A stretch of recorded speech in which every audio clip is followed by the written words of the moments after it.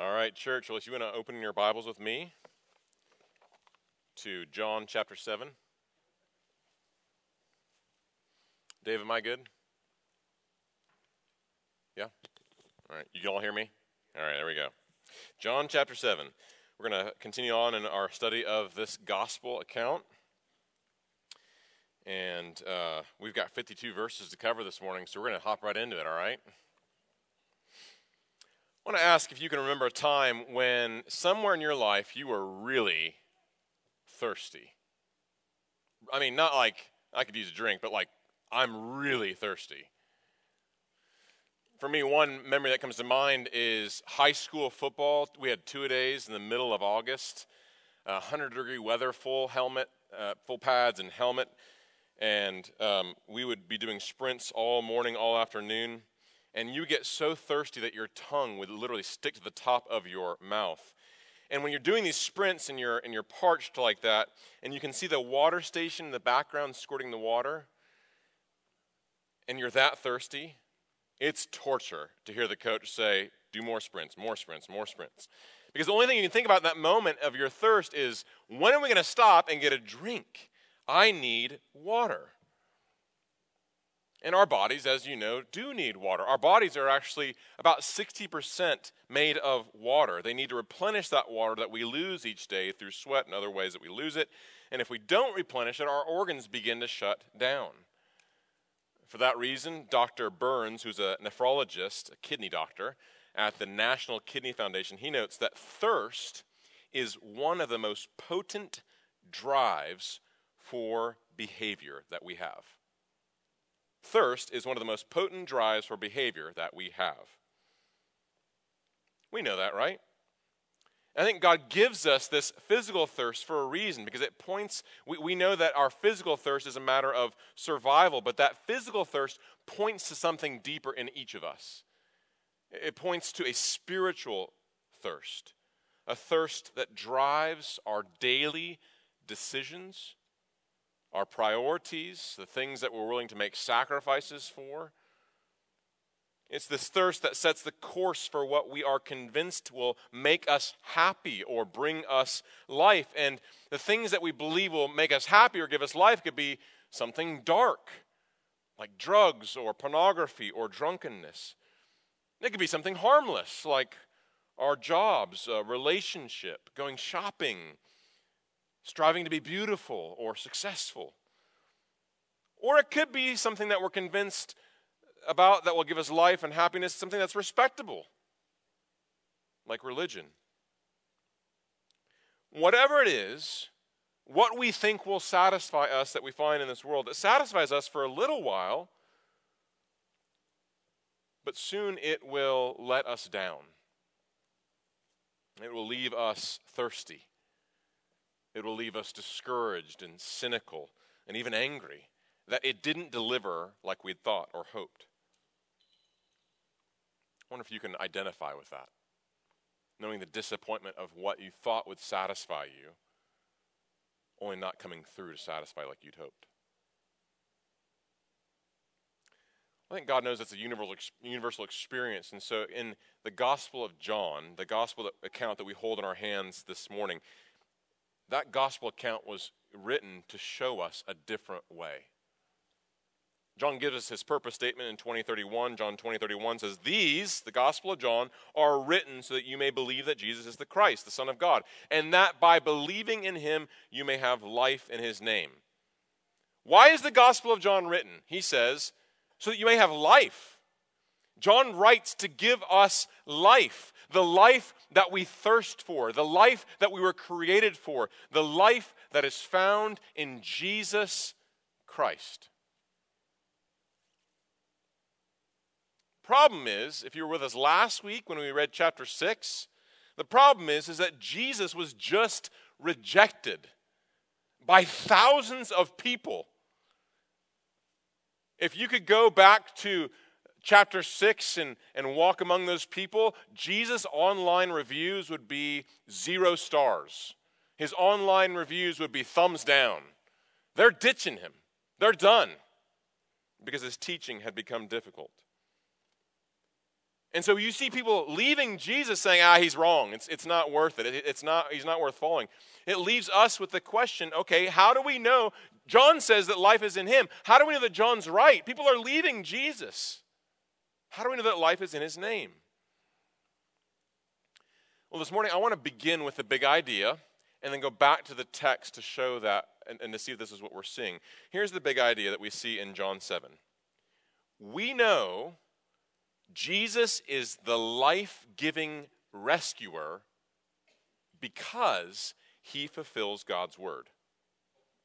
We know that Jesus is God's life-giving rescuer because he fulfills God's word. That's what John wants to show us in John 7, I believe. And the setting of chapter 7 is really important for us.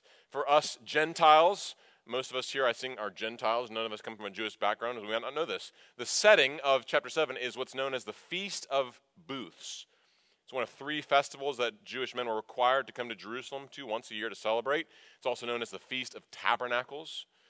And the text is going to give us 3 timestamps. So if you look at the text with me real quick. Verse 2, the Jews' Feast of Booths was at hand. That's the first timestamp. Verse 14, the middle of the feast. And then the third timestamp, verse 37, the last day of the feast. And so with those 3 timestamps, we can break chapter 7 into 3 sections or 3 scenes. That's what we're going to do this morning. Scene 1 is the beginning of the feast, verses 1 through 13. Scene 2 is the middle of the feast, verses 14 through 36. Scene 3 is the last day of the feast, verses 37 through 52. You with me? All right, let's turn to God's word. Chapter 7, verse 1. After this, Jesus went about in Galilee. He would not go about in Judea because the Jews were seeking to kill him. Now the Jews' Feast of Booths was at hand. So his brothers said to him, leave here and go to Judea that your disciples may also see the works that you are doing. For no one works in secret if he seeks to be known openly. If you do these things, show yourself to the world. For not even his brothers believed in him. Jesus said to them, my time has not yet come, but your time is always here. The world cannot hate you, but it hates me because I testify about it that its works are evil. You go up to the feast. I am not going up to the feast, for my time has not yet fully come. After saying this, he remained in Galilee. But after his brothers had gone up to the feast, then he also went up, not publicly, but in private. The Jews who were looking for him at the feast and saying, where is he? And there was much muttering about him among the people. While some said, he's a good man. Others said, no, he is leading the people astray. Yet for the fear of the Jews, no one spoke openly of him. Again, friends, in order for us to understand this text, we need to understand the Feast of the Booths is an important part of the plot. It's an important part of the narrative in John 7. Again, Jewish families from all over the countryside would travel to Jerusalem once a year to celebrate this 8-day festival. And what they would do is they would build these little huts, these little booths or tabernacles out of sticks and branches. And it was a festival that that God would commanded that they would commemorate and remember God's previous delivering them out of Egypt, out of slavery. We know from the Old Testament that the Feast of Booths was celebrated sometime in the fall after the grape harvest.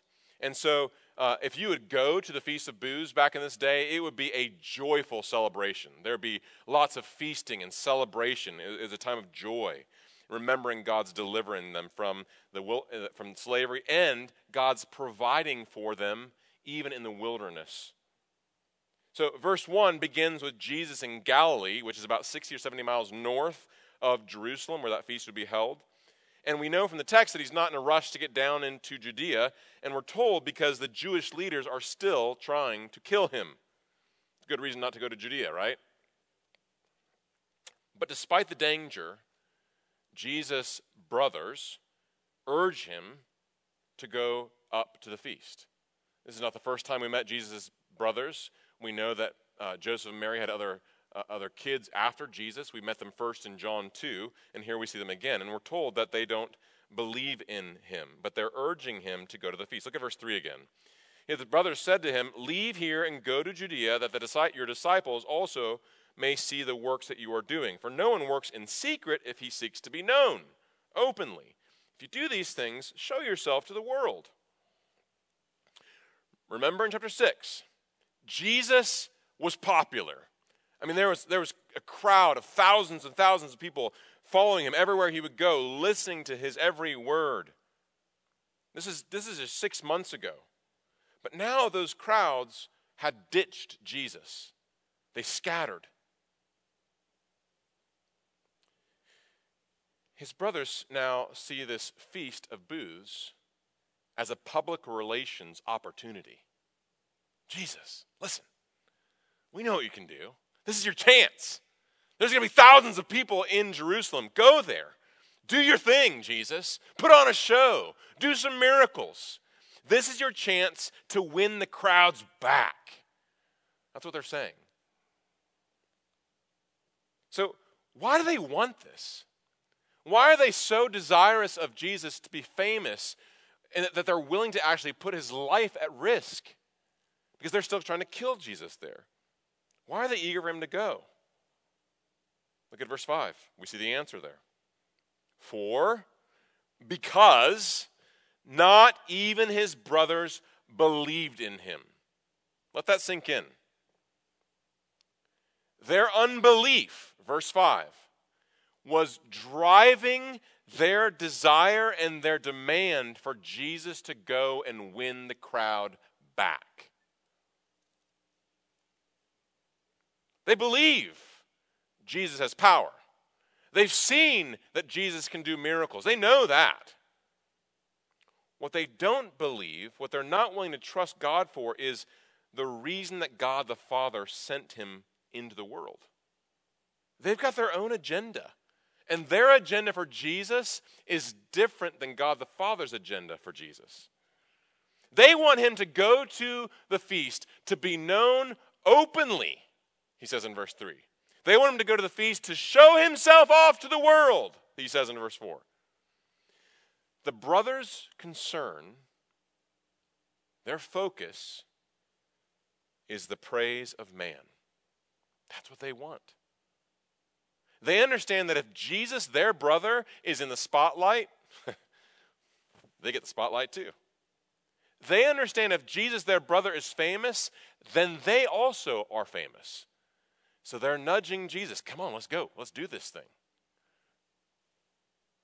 So Jesus, in verse 6, stops them and corrects them. He says in verse 6, "My time has not yet come." We see this phrase all throughout John. My hour has not yet come. My time has not yet come. That's what he's saying here. Now, if we keep reading in John's gospel, by the time we get to chapter 12, verse 23, Jesus will say, okay, the hour has come for the Son of Man to be glorified. So there is a time that he will be glorified, but his glorification will not come the way that the brothers are thinking. His glorification will not come by impressing the crowds. In chapter 12, we realize that his glorification will come by his humiliation. His glorification, his crown, will come after his crucifixion, after his death. And that's what these brothers don't want to hear. They don't want that. They want the shortcut to the throne. They want the shortcut to the glory. That's why Jesus says, "My time has not yet come." He refuses to be pressured by the evil desires of his brothers. He won't take a shortcut to the throne.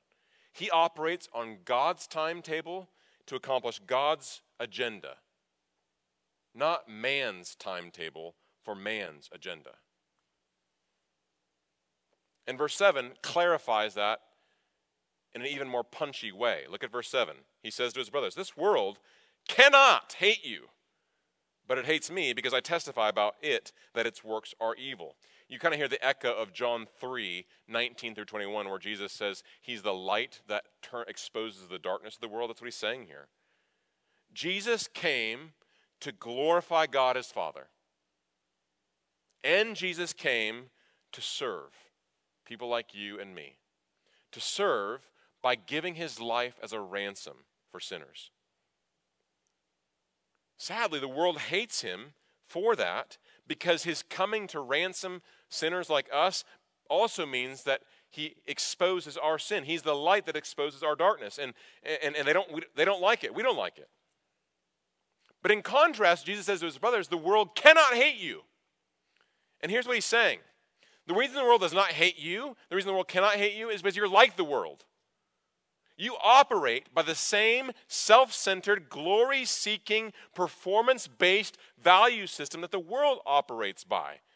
So the world hates me, but it's not going to hate you. You can go whenever you want. I think this is also this also helps to explain the apparent contradiction in verse 8 and 10.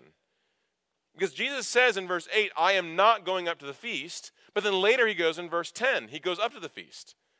But this is not a contradiction. This is not Jesus telling a lie. Jesus didn't mean that he was not going to the feast at all. What he was saying was he was not going to the feast as they wanted him to. That's what he was saying. And then verse 10 makes that explicitly clear. He went to the feast in private, not publicly, as his brothers hoped. If you drink salt water, let's imagine you have this big glass of salt water from the ocean. If you drink salt water, it looks like a normal glass of water, right? But you guzzle that salt water. What happens is your kidneys actually need more water from your body to flush out the excess salt that you just put in. So in drinking salt water, you actually get more dehydrated. And if you keep it up, you will die of thirst, even though you're drinking lots of water. Like Jesus' brothers, many of us have a use for Jesus. We like certain things that he does or certain things that he says. We can see the usefulness of Jesus now and then. But like a person who's floating on the Atlantic Ocean, these people look around. Yeah, there's a need for Jesus, but they look around the Atlantic Ocean and they see lots of water. And they assume they're good. I'm not thirsty. Look, I got more water than I know what to do with. I'm okay. I'm good. Maybe there's a use for Jesus, but I'm good. Friends, that could be you today. You don't have a problem with Jesus, right? You're not at odds. You don't hate him, and you even see that he's helpful for some people. But deep down, you assume that there's no rush to come to Jesus. This is not a matter of desperation. I mean, look around. We've got lots of water to drink from.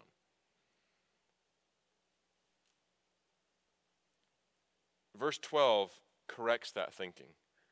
Verse 12 highlights a dispute over Jesus. Verse 12 says, while some said he's a good man, others said, no, he is leading people astray. I think what he's saying here, John's saying here, including this, is that it's important for us to realize that there is no middle ground with Jesus. Either he's good, and you should trust him, or he's leading people astray. There's no middle ground. You got two options, two ways to live. So what about you, church? What about you, friend? Not just what you think cognitively, but what does your life say about Jesus? Does your life demonstrate that he is good?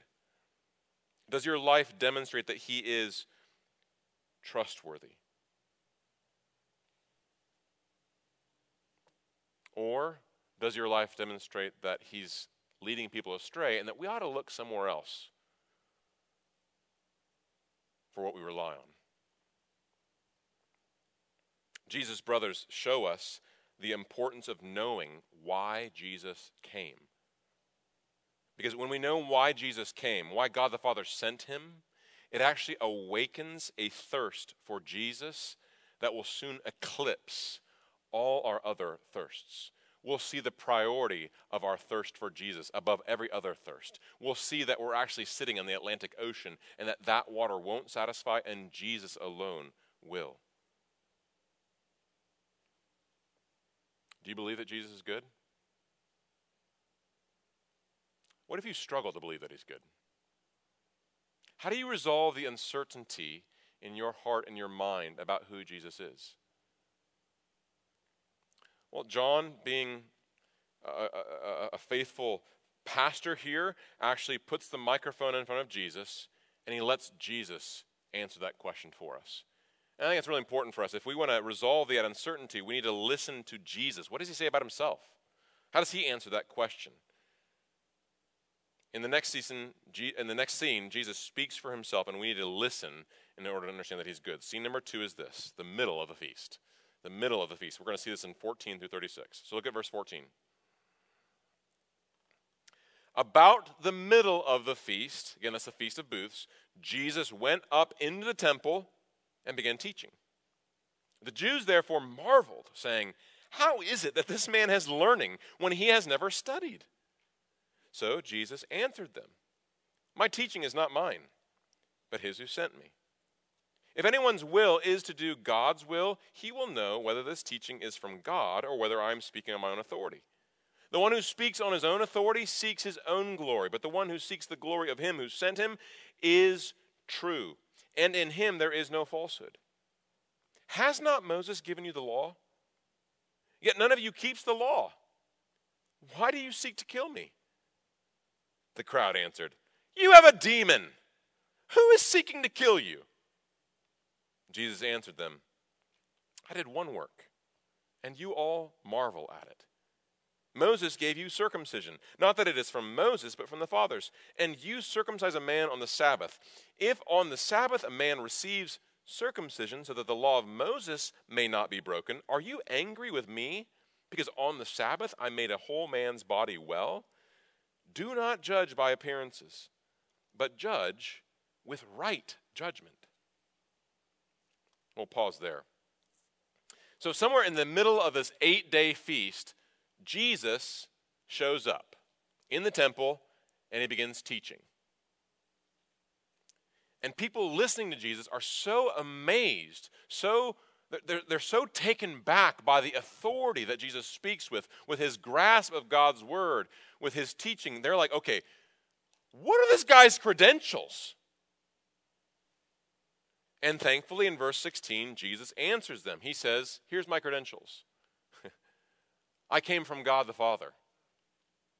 And his message, Jesus' message, is the very message that God the Father gave him. Who taught Jesus? God the Father. Who gave him the message to speak? God the Father. Those are his credentials. The tricky thing about that is that many people today will claim to have a message from God. So as we read this claim from Jesus in verse 16, how can we know that Jesus' words are the words of God? Well, Jesus answers that in verse 17, and he's saying you don't have to be really smart. Knowing whether his teaching is from God or man is not a matter of having the right connections. It's a matter of your heart. Look at verse 17 again. Jesus says, if anyone's will is to do God's will, he will know whether the teaching is from God or whether I am speaking on my own authority.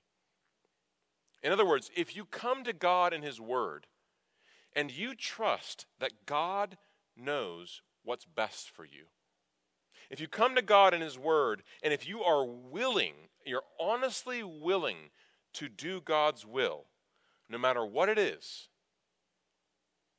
Jesus says you'll understand. It's not a matter of intelligence. It's not a matter of being really good or having the right connections. God will show you if you're willing. But if, like these religious leaders, you come to the Bible with your mind made up, I'll do this, but not that. I'm okay with this truth in the Bible, but I'm not about to accept that truth in the Bible. If you come to God and his word like that, you will not understand God's voice. Not because God is not speaking, but rather because you are not listening.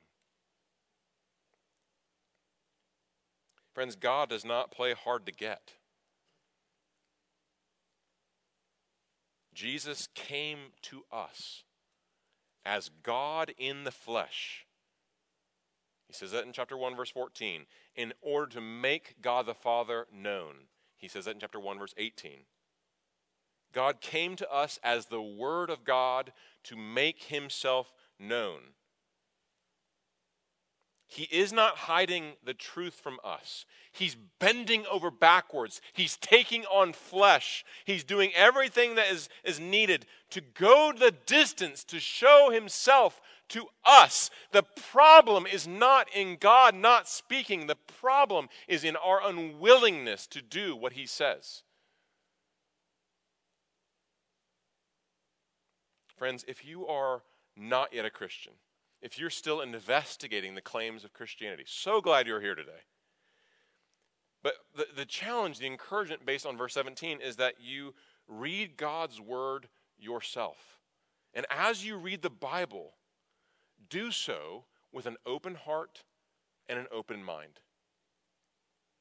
My non-Christian friend, if you're reading the Bible, pray something like this. Pray, God, if I'm going to read your word, if this is true, I am committed to changing. If you show me that this is true, I will give you my life. I'll go wherever you want me to go. I will do whatever you tell me to do. Just show me whether or not this is true. If you're willing, if you're honestly willing like that, Jesus says he will get you there. You will know the voice of God in the pages of Scripture. That's encouraging.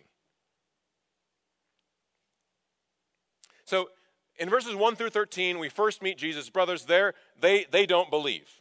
Now it's the Jewish crowd that doesn't believe. And we know they don't believe, here's the evidence, because they're trying to kill him. That's what verse 1 tells us. And when Jesus calls them on it, you're trying to kill me, they respond to him in anger. Verse 20, you have a demon. Who's trying to kill you? What's going on here? Why are they trying to kill Jesus? Verse 21, Jesus answers, I did one work, and you all marvel at it. The work from this context we know is Jesus referring back to the man that he healed back in chapter 5. The paralytic that was paralyzed for 38 years. Jesus healed that man on the Sabbath, and ever since chapter 5, they've been trying to kill Jesus. But again, what is it? I mean, it's one thing to disagree with Jesus, what he did in chapter 5, but what is it that elicits such an angry response that they want him dead?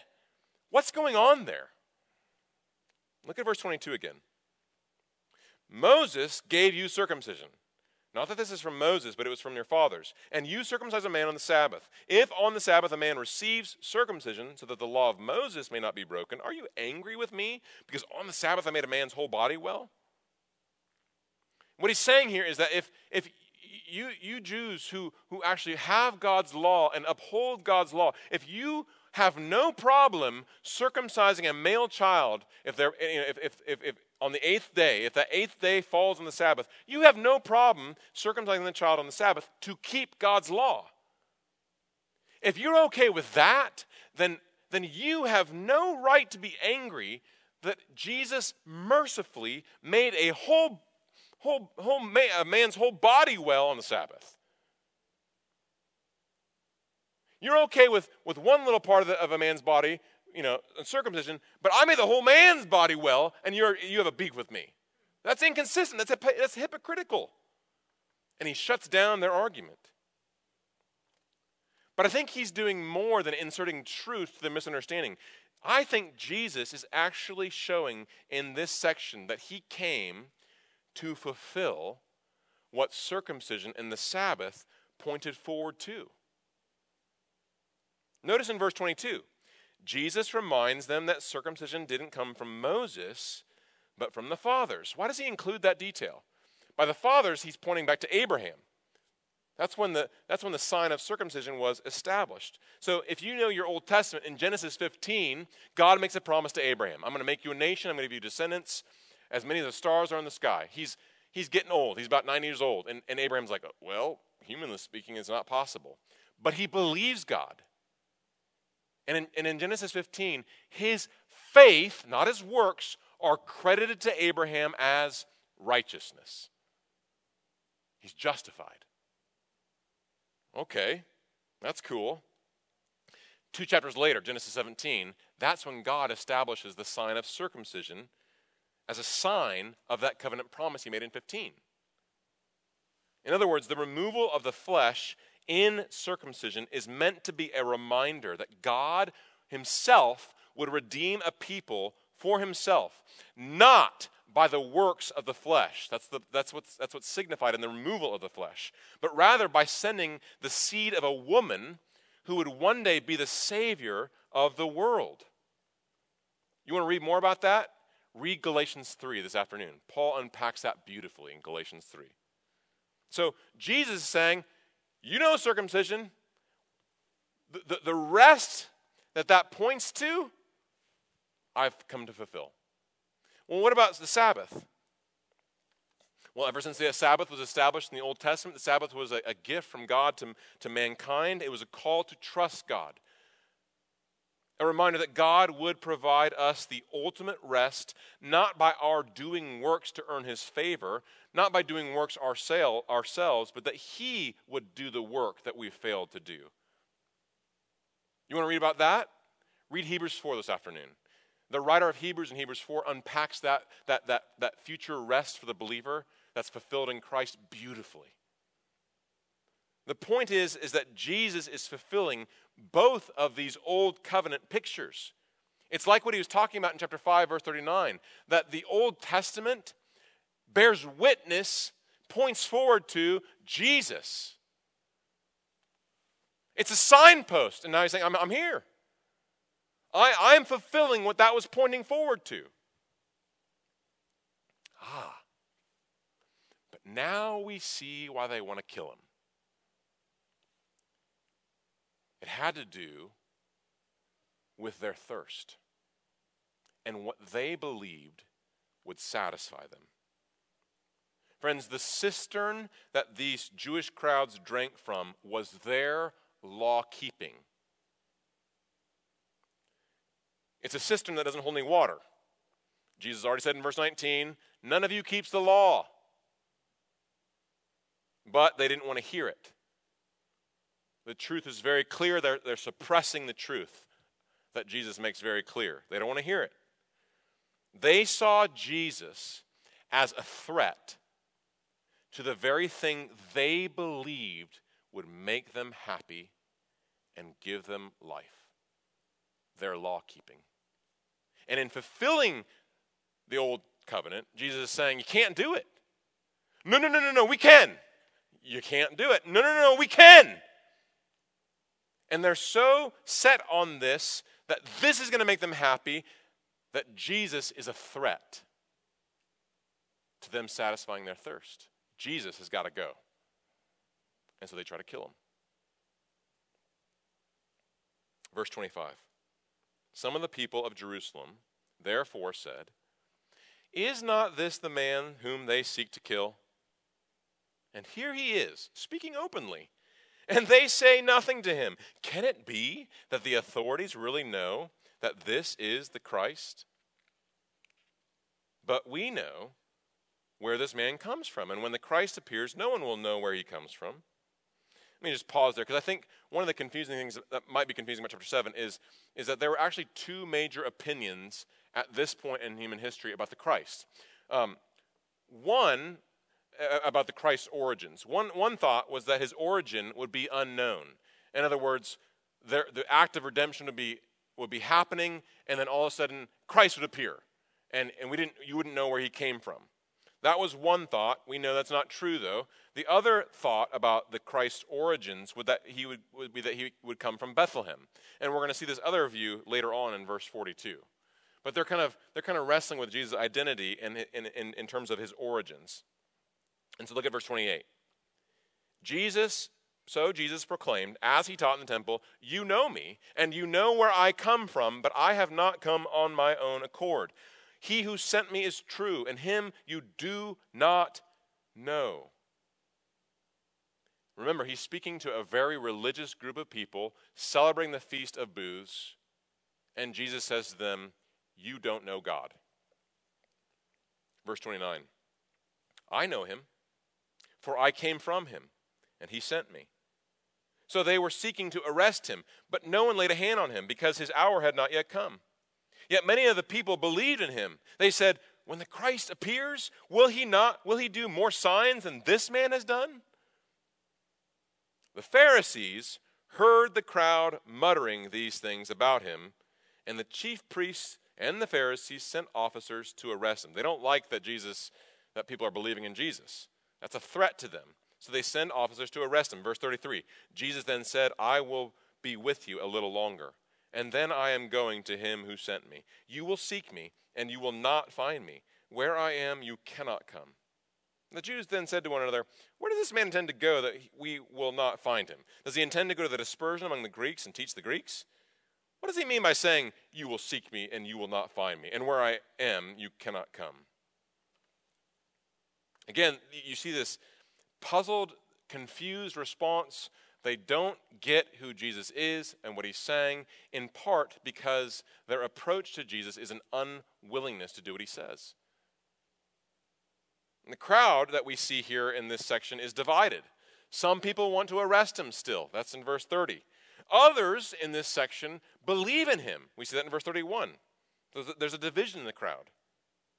And so the scene becomes intense.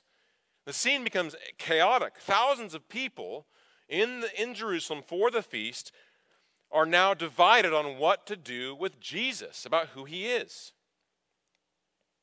But amidst all this chaos, amidst all this confusion, look at why they don't arrest Jesus. Look at verse 30.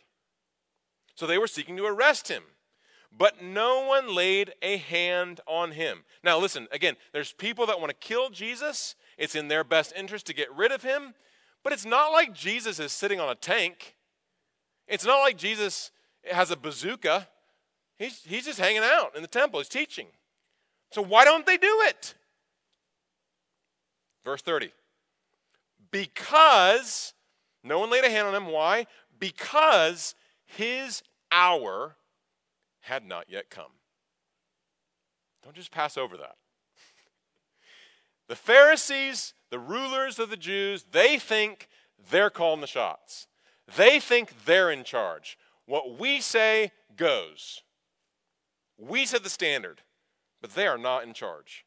In the midst of the chaos, Jesus remains in complete control. He is doing God's will in God's timing. The reason they didn't lay a hand on him was because it wasn't his hour yet. You can't touch him if God says it's not time yet. It's only when God says it's time that they can touch him. And so because he's in control, Jesus is not rattled. And Jesus' confidence illustrates what we sang earlier this morning. I love in leaning on the everlasting arms, verse 3. What have I to dread? What have I to fear? Leaning on the everlasting arms. I have blessed peace with my Lord so near, leaning on the everlasting arms. What Jesus is able to say, because he knows God, we can have. Because his God is our God. That's why we sang that. And so rather than being rattled by the crowds and coerced in what they demand of him, Jesus issues a loving warning in verse 33. He says, I will be with you a little longer, and then I am going to him who sent me. So he knows they're sending the officers to arrest him. He sees that his coming death is just around the corner. It's not his hour yet, but his death is soon to be. And so he's saying, listen, guys, I've come here that you might have life. In a little bit, I'm going to die. I'm going to rise again. I'm going to return to the Father. And when I'm with my Father, you will seek me and you will not find me. I'm here to give you life right now. If you reject me, there's going to come a point when you cannot come to me.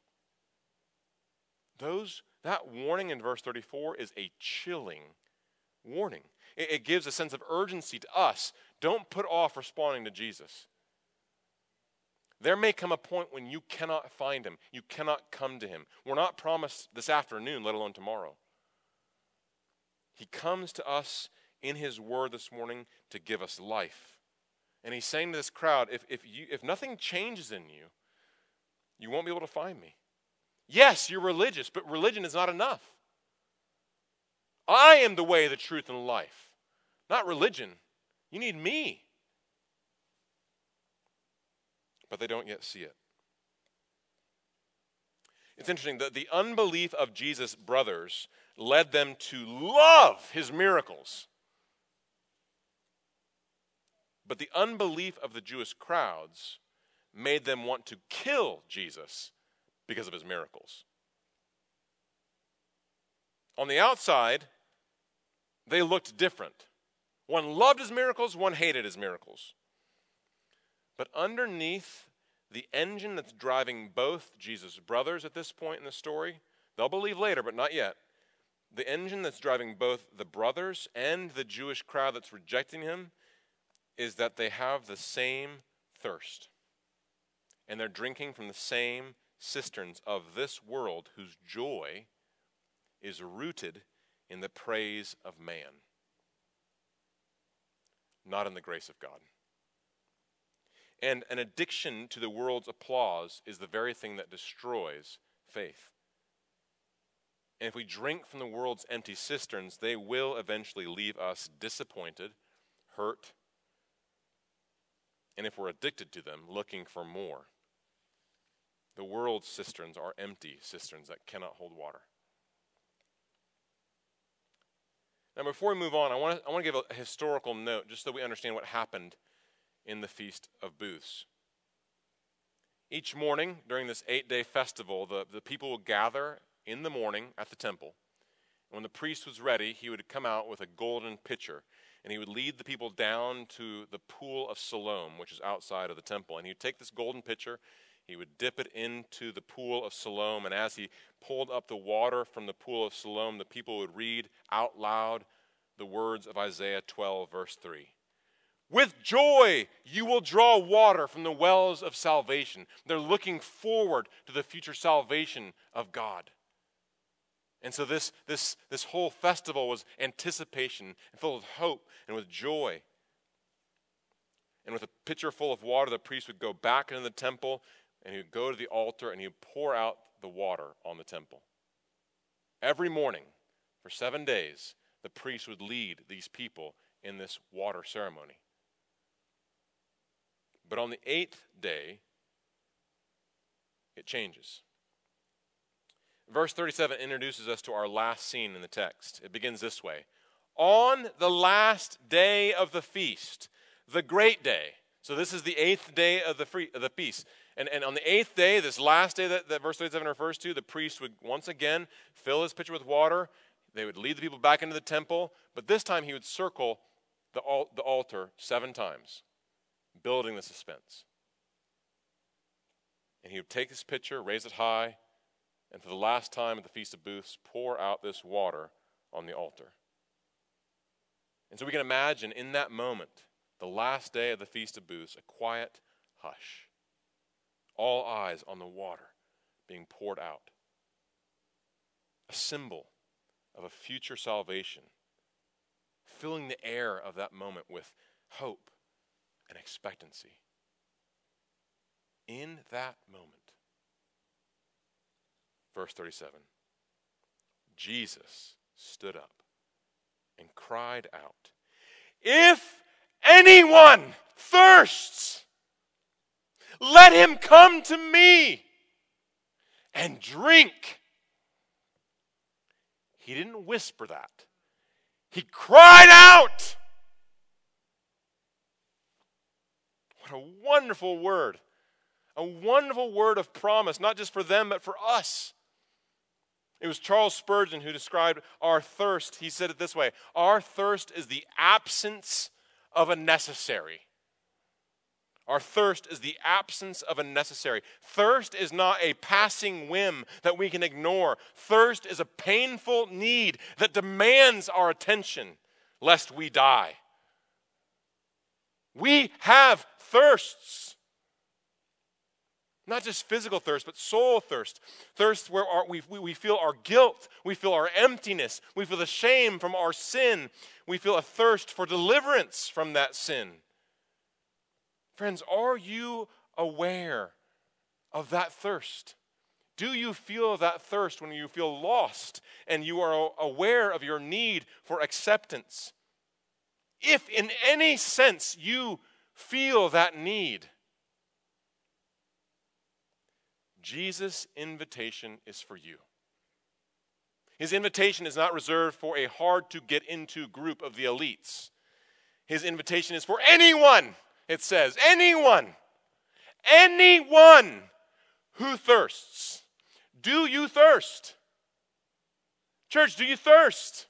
His invitation is for you. Well, how do we come and drink the water that he gives? We saw this last week in Isaiah 55, verse 1. The prophet says, "Come, everyone who thirsts, come to the waters, and he who has no money, come, buy, and eat." You don't need money to buy the water that Jesus offers. His offer is free. And to come to him, to come to Jesus, is to trust in Jesus. It is to believe in Jesus. And here's the thing, trusting Jesus involves yielding to Jesus. C.S. Lewis illustrates this really well in his children's novel, The Silver Chair. It's part of the Chronicles of Narnia series. And then the main character of the Silver Chair is a girl named Jill, and she actually sees a lion in the beginning of the book. And she's so frightened by this lion that she runs for her life. And she's running and running and running until she becomes so weary from running, she collapses and she's about to die of thirst. And as she's there on the ground, she hears the gurgling sound of a brook nearby. And so she gets up and she staggers, weak and weary, to the brook. But when she gets to the water, the lion is there, crouching, looking at her. "Are you thirsty?" said the lion. "I'm dying of thirst," said Jill. "Then drink," said the lion. Would you mind going away while I do?" said Jill. The lion answers with a low growl. It was clear that he was not going to move anywhere. "Okay, well, will you promise not to do anything to me if I come?" said Jill. "I make no promise," said the lion. "I dare not come and drink then," said Jill. "Then you will die of thirst," said the lion. "Oh dear," said Jill, coming another step far closer.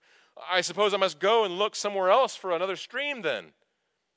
"There is no other stream," said the lion. Friends, when we come to Jesus to drink, we don't come to a kitty cat. We come to the Lion of Judah. We come not on our terms. We come on his terms. He is not a domesticated cat that we can control and set the terms. He does not promise not to do anything to us. You got to trust him. And I think that's why it's so important that we grasp what many understood back in verse 12. That simple yet profound truth that he is good. Friends, if you're not yet a Christian, I pray that you see Jesus as good today. I pray that as you sit under his word, that you become aware of your need for him, that you recognize that all the thirsts that you've known in your life are pointing to the ultimate thirst of your thirst for Jesus. Our deepest need is to be reconciled to our Creator, to have our sin cleansed. We all have sinned. We've all fallen short of God's glory. And like the Jews in verse 19, none of us have kept his good law. And because God is good, he is not indifferent to our sin and our rebellion. In Ephesians 5, verse 6, Paul says, "Let no one deceive you. Because of such things, God's wrath comes on those who are disobedient." God's wrath. Left to ourselves, that's you. That's me. That's our greatest need. To be delivered from the wrath of God, the righteous wrath of God. And the good news of Christianity is that's why Jesus came. Not to be popular, not to give you a Mercedes-Benz or give you, to act like you're genie in a bottle. He came to give you life. And on the cross 2,000 years ago, the sinless Son of God gave himself up. He willingly died on the cross in our place for our sin. And then on the third day, he rose from the grave. And he lives today so that he can say to us today, on May 16th, 2021, if anyone is thirsty, let him come to me and drink. Friends, do you hear him saying that to you? He's saying that to you today. It's an invitation to you. I pray, friends, that if you don't yet know Christ, that today you turn from your sin, you hear Christ's invitation, you turn from your sin, and you come to him. You trust in him alone. What happens? If you do this, what happens? What's the result? Verse 38. Whoever believes in me, Jesus says, as the scriptures has said, out of his heart will flow rivers of living water. Now this he said about the Spirit, whom those who believed in him were to receive. For as yet the Spirit had not been given, because Jesus had not yet been glorified. Notice in verse 38, John says, as the scriptures has said. It's his way of highlighting for us, Jesus is fulfilling God's word. That's how we know we can trust him. And those who trust in Christ will be cleansed from their sin because God is faithful. But it's more than just fire insurance. Becoming a Christian is more than just fire insurance. Christianity is more than just you come to God, make the decision, then you live the rest of your life as you want. It's more than a one-time spiritual transaction. Becoming a Christian means entering into a relationship with God. It means receiving Jesus. It's not that Jesus just gives you what you need, it's that he gives you himself. He is the bread of life. He is the living water who satisfies. And so when we come to him, he doesn't just satisfy us for a little bit, like a loaf of bread might do. He satisfies us with himself, such that out of our heart will flow rivers of living water. You're not just a little satisfied, you're so satisfied it overflows. Friends, those who operate by a performance-based value system of this world, competition, comparison, that's how you make yourself somebody. The world uses people to get ahead. But those who trust Jesus, those who know his grace, they have something to give to the people around them. Not because they're great, but because Jesus has given in them his Spirit. There's something different about those people. If you meet a Christian trusting Jesus, there's something about that person you want to be around. I want what they have. So how do we experience the presence of Jesus now when we know that he has, after his death and resurrection, ascended to the right hand of the Father? If he's at the right hand of the Father, how do we experience his presence now? We have the presence of Jesus with us because he gives us his Spirit. That's what he's talking about in verse 39. He gives his Spirit to dwell in you, to every believer. Being satisfied in Jesus is not a one-time thing. It's a daily coming to him and being satisfied in him. We grow in contentment by growing in our relationship with God by the normal means of grace. I don't got anything fancy for you. Bible reading, prayer, coming to church, fellowship with other believers. You grow in your relationship with God. You say, I'm gonna read and pray until you satisfy me, God. I believe what Jesus said in verse 37. It's like a Jacob-like wrestling. I'm not going to let you go until you bless me. Because you said this. You said you'd satisfy. So you keep doing that until he will keep his word. But you got to come to him. Verse 40. We're almost done. Hold on. When they heard these words, some of the people said, this really is the prophet. Others said, this is the Christ. But some said, is the Christ to come from Galilee? Has not the scripture said that this Christ comes from the offspring of David and comes from Bethlehem, the village where David was? So there was a division among the people over him. Some of them wanted to arrest him, but no one laid hands on him. The officers then came to the chief priests and the Pharisees, who said to them, "Why did you not bring him?" The officers answered, "No one spoke like this man." The Pharisees answered them, "Have you also been deceived? Has any of the authorities or the Pharisees believed in him? But this crowd that does not know the law is accursed." Nicodemus, who had been gone to him before, chapter 3, and who was one of them, the Pharisees, said to them, "Does our law judge a man without first giving him a hearing and learning what he does?" And they replied, "Are you from Galilee too? Search and see that no prophet arises from Galilee." The buoy of truth pops up, and we suppress the truth about God and our unrighteousness. It's just clear. But there didn't, has any prophet arisen from Galilee? Yeah. Lots have. Jonah's, isn't the Christ come from Bethlehem? Yeah. That's where Jesus is from. But they don't see it. All they want to do is get rid of him because he's a threat. So chapter 7 ends once again with this debate about Jesus. Some believe in him. He's the Christ. Others don't. And they want him dead. But what's interesting is the officers they're not Roman officers. These are Jewish officers who know the law. They don't arrest. They're sent to arrest Jesus. And they're like, "I can't." Why? Because we've never heard somebody speak like this guy. There's something about him. And yet they suppress, these rulers suppress that truth. Friends, in light of the back and forth, the division over Jesus in this text, I think we need to ask ourselves as the readers today, where do you see yourself in this narrative? Some believe, some reject. Some are in, some are skeptical.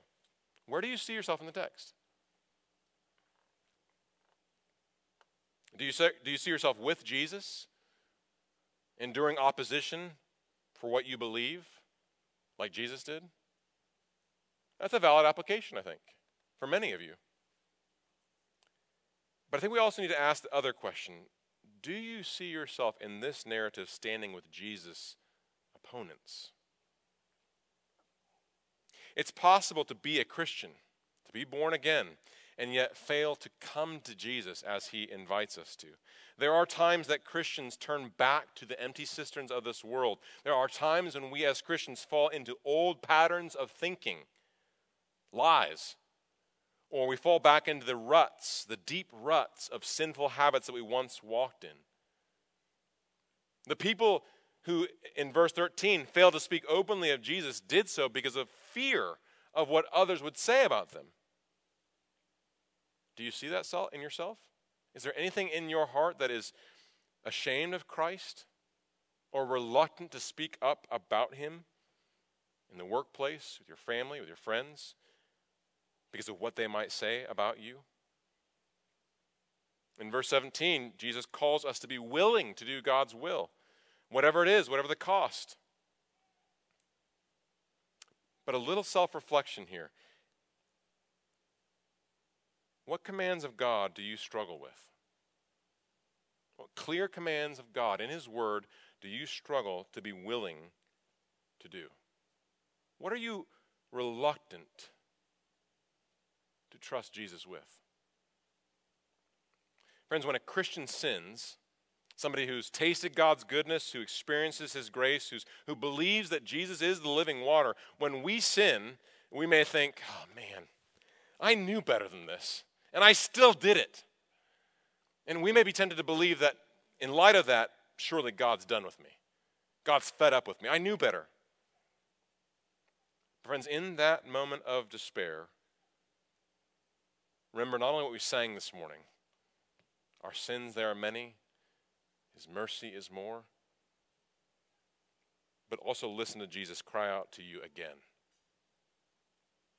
If anyone is thirsty, let him come to me and drink. Hear him, believe him, leave your empty cistern again, trust in him again, and be satisfied. Let's pray.